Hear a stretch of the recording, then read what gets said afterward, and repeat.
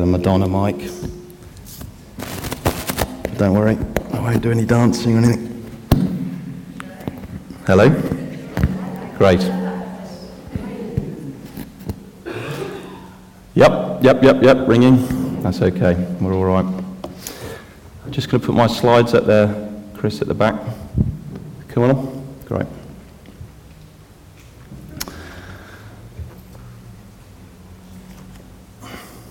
Okay, I thought I'd start with a bit of a bombshell of a proverb. The tongue has the power of life and death. What do you make of that?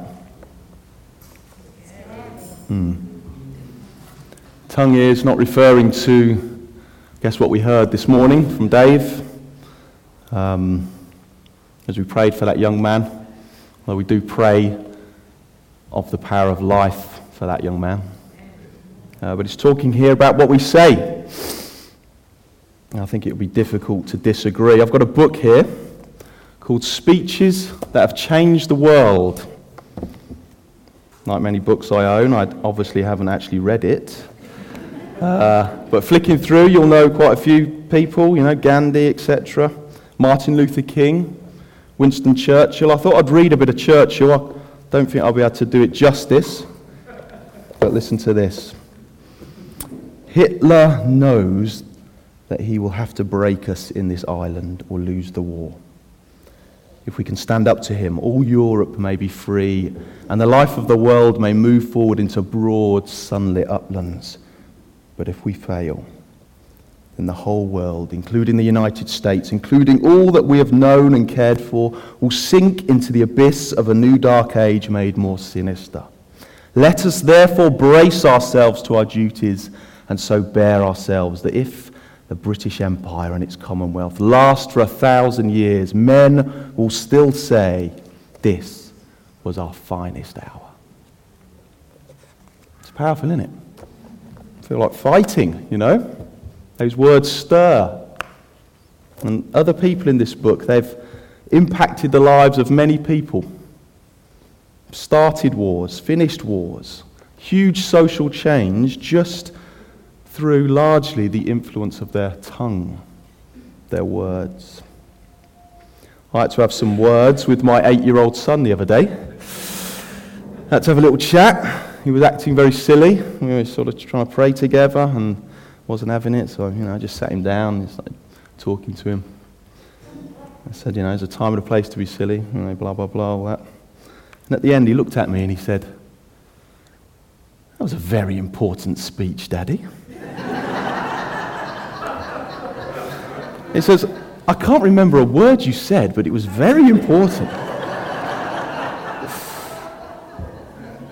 I think it's safe to say my name might not appear in this book.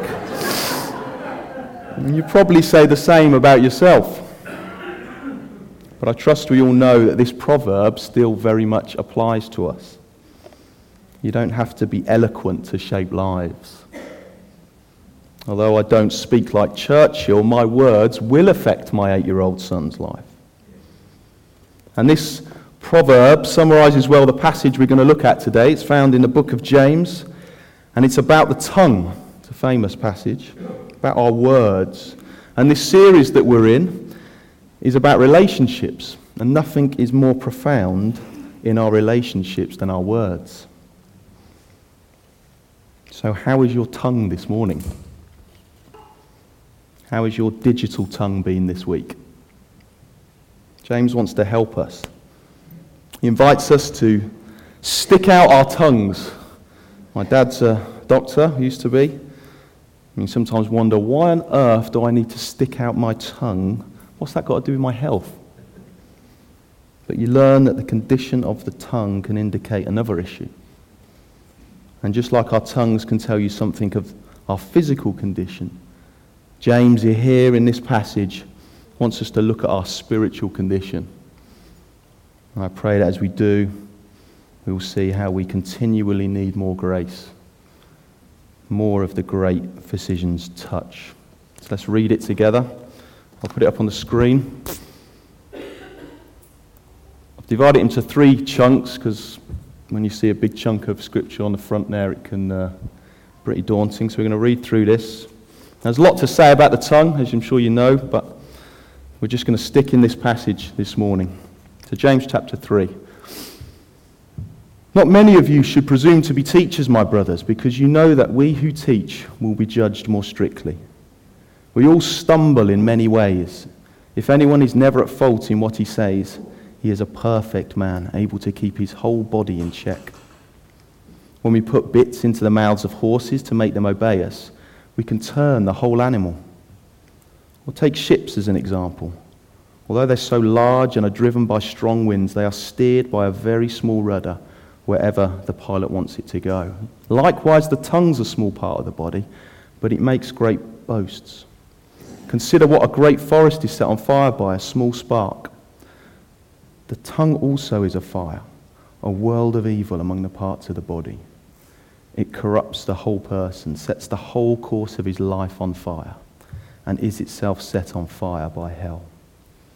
All kinds of animals, birds, reptiles, and creatures of the sea are tamed and have been tamed by man, but no man can tame the tongue. It's a restless evil, full of deadly poison. With the tongue we praise our Lord and Father, and with it we curse men who have been made in God's likeness. Out of the same mouth come praise and cursing. My brothers, this should not be. Can both fresh water and salt water flow from the same spring? My brothers, can a fig tree bear olives or a grapevine bear figs? Neither can a salt spring produce fresh water. It's a challenging passage, isn't it? In fact, James is a challenging book. It's quite a short book. It's only 5 chapters long. But one of the big themes actually in James is good works. You've probably heard that before. Faith without deeds is dead, he says. Practice what you preach, and we like to hear that. But that's actually chapters 1 and 2 in the book, and the fact that your actions need to reflect your words. But here as we come into chapter 3, he's saying your words need to reflect your actions. Your words need to match who you are as a Christian. So be careful to watch over your tongue, particularly if you're in the business of words, if you're someone who instructs others. And that's how he starts out here. He says, not many of you should presume to be teachers, my brothers. James is talking primarily to those who have been quick to announce themselves as teachers of God's word. Yet they weren't mature. They can't control their tongues, perhaps sort of unaware of the impact of their words. And many of us teach in church with our children's groups and Bible studies and care groups. It's great. And we instruct at home with our kids or even outside the church. If you're a teacher, Helen, my wife's a teacher, as you know. We've got some teachers in here, probably enjoying your half term, I'm sure. But wherever it is, it's good to be aware that our words matter. And when Helen goes back to school next Monday, the words she uses in that classroom will impact the lives of those children. What comes out our mouth changes lives. That's great. It's an encouragement, and it is sobering as well. You are judged more strictly when you teach. Even on a human level we see that. Let alone if you claim to teach God's word. And throughout the Bible, God brings severe judgment on those who claim to speak his words but don't. That's why Paul is so hot about false teaching. We looked at that in Colossians a bit. That's why we should care. Because imagine the damage one bad teacher can do. I'm not talking about bad as in, sort of boring or mumbles a lot. There's too many sort of PowerPoint slides. I'm talking about someone who teaches wrong things, who disguises or twists the truth. Whole cults have been built on those things. Churches have been emptied. People hurt, deep disappointments of false things promised. All because of words flowing from the pulpit. Perhaps you've been affected by that. Be careful what you listen to. That's all of us. What we see on TV or online. We should not simply embrace everything we hear, however convincing, however brilliant the preacher is. That's not a call to be cynical, by the way. Something I do battle with. That's not a call to be cynical. Let's not be naive. Teaching is a responsibility because the tongue has power. And so as a teacher, you should seek to keep your tongue in check. That requires maturity. It's the word he alludes to here in verse 2, the perfect man. It means the mature, a complete man. It doesn't mean you have to be perfect. Thank goodness. He's already said, actually, we stumble in many ways. And I'm reassured by that. Particularly as it's James who's saying it. He includes himself in that. We all stumble in many ways. Do you know who James is? James apparently is the half-brother of Jesus. Which made me think, if we just think about that for a moment, he would have grown up for 30 years around Jesus. Seeing him mature, watching him. His conversations with visitors. Hearing how he spoke.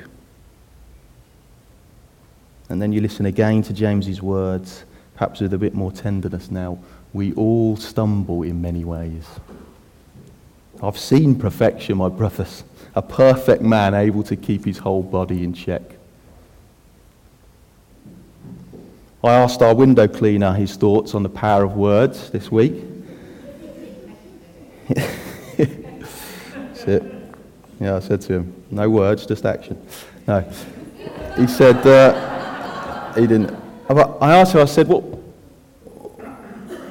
He said something very insightful. He said, well, it's often what's not said that's just as powerful. And he's right there. That's a sign of maturity. He says, not only knowing when to speak, but when not to speak. And that applies to all of us, doesn't it? Not just teachers. James has urged us already in chapter 1 of this book. He says that not everyone should be, everyone should be slow to speak and quick to listen. And that is just a great piece of advice. Imagine that. On Facebook, on Twitter, slow to speak, quick to listen. Beautiful. Drop in another proverb. A fool finds no pleasure in understanding, but delights in airing his own opinions. And he comes on to some great illustrations, verses 3 and 4. They're like little proverbs in themselves. A horse being controlled by a bit, and a ship being controlled by a rudder. Something so small, yet has such great impacts. Controlling mighty things. And that's the picture he's wanting to give here. And I was kind of thinking about this, and I don't know if is Miri here. Has she gone out? She's there. I understand that Miel rides horses. Is that right? Now, if you know Miel, 10-year-old girl of Jun and Miri's, lovely, beautiful, sweet girl, quite petite. Now think of the size of a horse, of its height, its raw strength and power. How it must tower over Miel. Yet just through a small bit in the horse's mouth, she's able to command and control it. That's the kind of picture, that's what James is saying the tongue is like here. Its effects far outweighs its size. Martin Luther King, in his speeches, he steered whole groups of people away from violent protest, restraining those powerful urges to retaliate. His tongue led to actions. And that, in a sense, words are action. They can guide and affect and direct.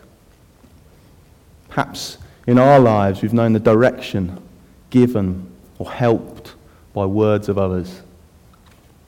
That's so important to recognize. However insignificant we think our encouragements are to someone else, to the kids upstairs, to relationships within here, they've got great impact. And the emphasis here is also on how our own words influence ourselves. And I was wrestling a bit with this here. I was wrestling with the whole passage, to be honest. But through this passage, you can hear the words of Jesus, can't you? Out of the overflow of the heart, the mouth speaks. That it's from within, isn't it? The heart is the driver of life. Yet we see a different angle here in this passage. It doesn't contradict that, but it suggests that the tongue plays a role.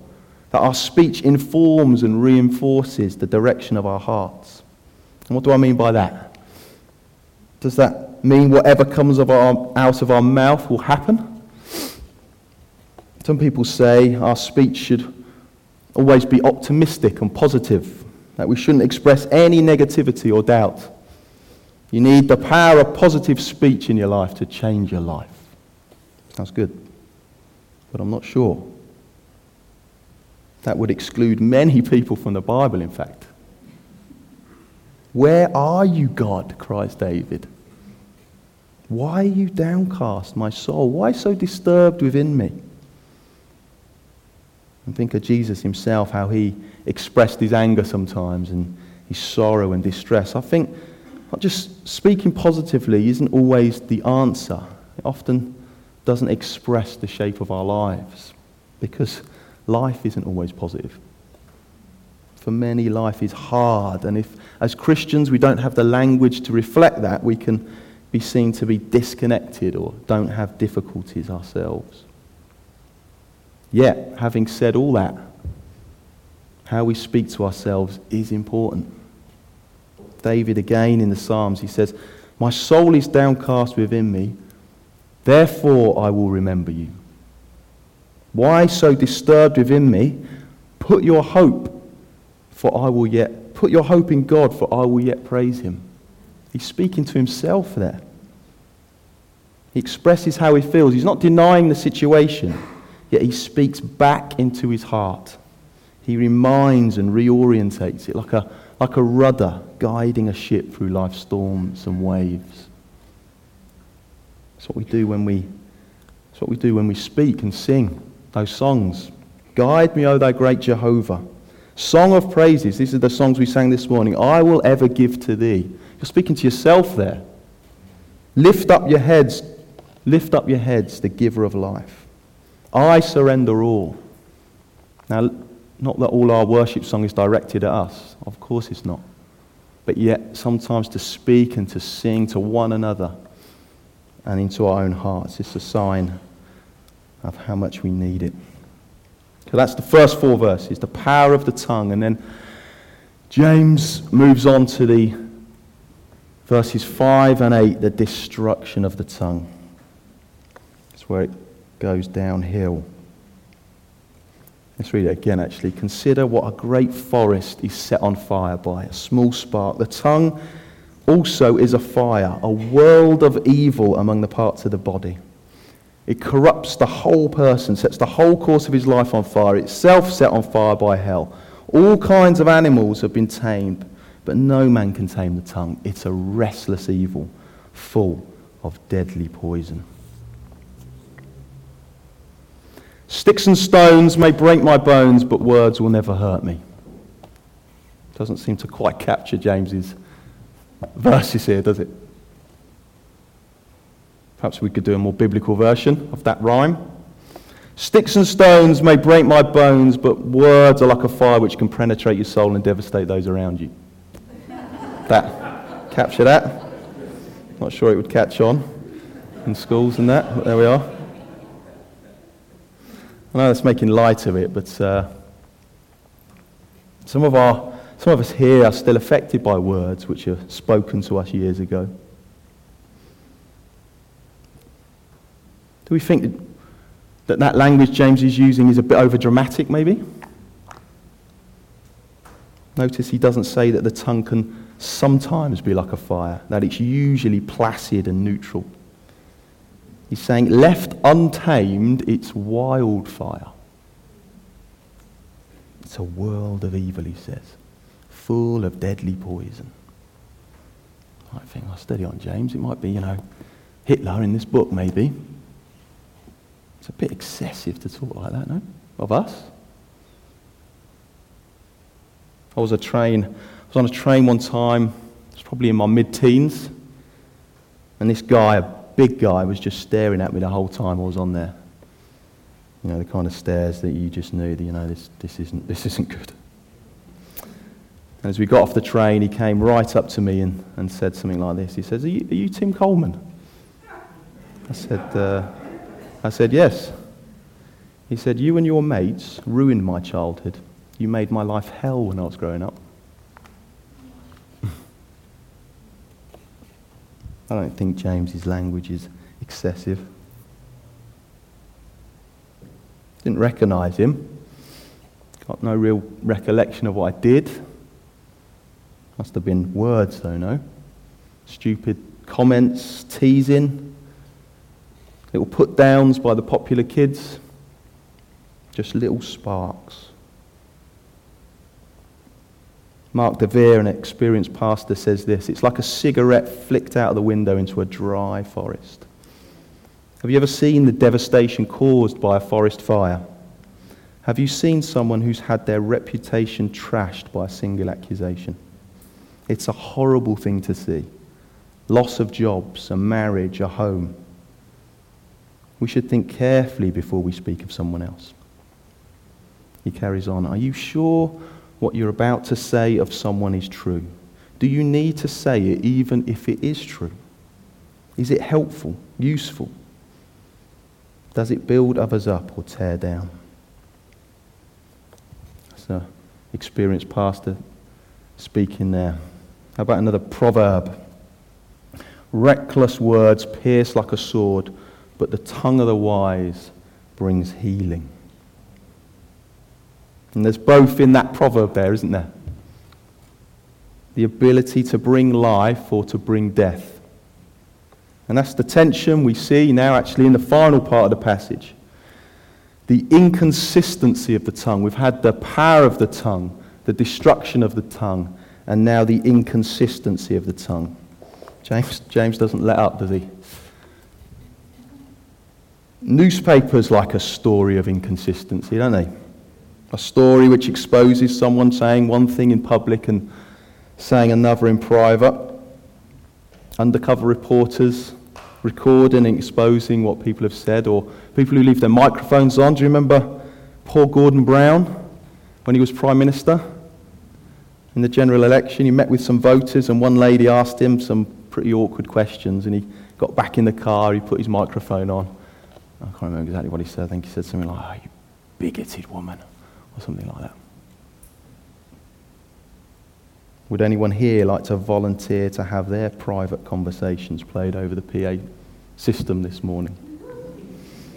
If you had the ability to listen to the words we spoke this week. Anyone? Not me. With it we bless, he says, and with it we curse. Out of the same mouth. How can this be? How can our words, something which clearly marks us out as a Christian, often the biggest evidence of Christ's work in our lives, how we praise him, how we talk about him, yet at the same time it can demonstrate the complete opposite. How can this be? In fact, he says that, my brothers, this ought not to be. Even nature doesn't demonstrate this. Salt water can't flow from fresh springs. You don't get strawberries from banana trees. You don't get figs from olive trees. You know that. And even into chapter 4, and keeps going. Craig mentioned it last week, in fact. What causes fights and quarrels among you? Don't they come from the desires that battle within you? And here, just like at the doctor's, when we stick out our tongues, it reveals something within us. And here we have a problem, because when we're talking about what's within us, our desires, how do we change? It's more than behavior. You know, in a series like this, it's tempting to talk about behavior, to be honest. You know, these are great topics. We've had healing hurts. Sally did healing hearts. Healing hurts? Hearts, even. Had forgiveness. I think that's coming up. conflict from Craig last week, speech, all important in our relationships with one another. Yet there's a danger we just end up giving relationship advice. You can get plenty of relationship advice from Waterstones. And don't hear me wrong, sermons should connect and speak into our everyday lives. If it doesn't, then, well, use your tongue and tell the speaker. Use your tongue well. But the Bible is ruthlessly practical. In fact, a lot of the books in Waterstones reflect its principles. I trust you've seen that this morning. But the Bible also shows us we need more than advice, more than an example of how to live. It tells us we need a Saviour. Because no man can tame the tongue. What does that say? It says we can't do it. We acknowledge what's within us. We see it for what it is, our sin, and we turn towards God and see Him and how He is. That's repentance. You know, repentance isn't just something, you say when you do things wrong or at the beginning of your Christian walk. I make a mistake, I say bad things, therefore I repent. Repentance is a posture. We don't walk around with our heads saying, I'm sorry, but it's a daily acknowledgement that my way is not the best way. That I know, left to my own devices, the way I speak is fundamentally bent away from God. And instead it's turned in on myself. That left to itself, my tongue does not praise God. It praises me. It says, listen to me, listen to me, listen to me, look at me. However well-mannered we think we are as an individual or a nation, isn't that the noise we hear all the time? We don't just need an example, we need a Saviour. And Peter, in the next book, along from James, combines it so well. He says, Christ suffered for you, leaving you an example that you should follow in His steps. He committed no sin, no deceit was found in His mouth. When they hurled insults at Him, He did not retaliate. When He suffered, He made no threats. Instead, He entrusted Himself to Him who judges justly. He Himself bore our sins in His body on the cross so that we might die to sin and live for righteousness. By His wounds you have been healed. All the words that I have used that have wounded others, He took on Himself. And knowing that freedom, my desires within begin to change. That I might die to sin. There's still a battle. I'm not the mature person I want to be, the perfect man, but I'm not the old man I used to be. I know Christ is working in me. That I'm not alone. He's given us His Spirit. Up and down the country last weekend, churches celebrated that fact. It was called Pentecost. A day when tongues met a different fire. Yeah. That's great. That's good news. There's a lot we could say about that, but as Christians, we believe God continues to give us His Spirit to empower us, to work through us, so we can be encouraged that we are not alone. So as we've stuck out our tongues this morning, how is your tongue doing? Individually and corporately? Do we want evidence of the Spirit's work amongst us? James would ask, how's your tongue? It's challenging, isn't it? But let's seek to bring life and not death amongst us. As we come to communion, I think Sally's going to lead us in communion. We can perhaps reflect on these things, and maybe actually you've heard my tongue for a long time now. Maybe we have a couple of minutes of quiet before you come and lead. It'd be great.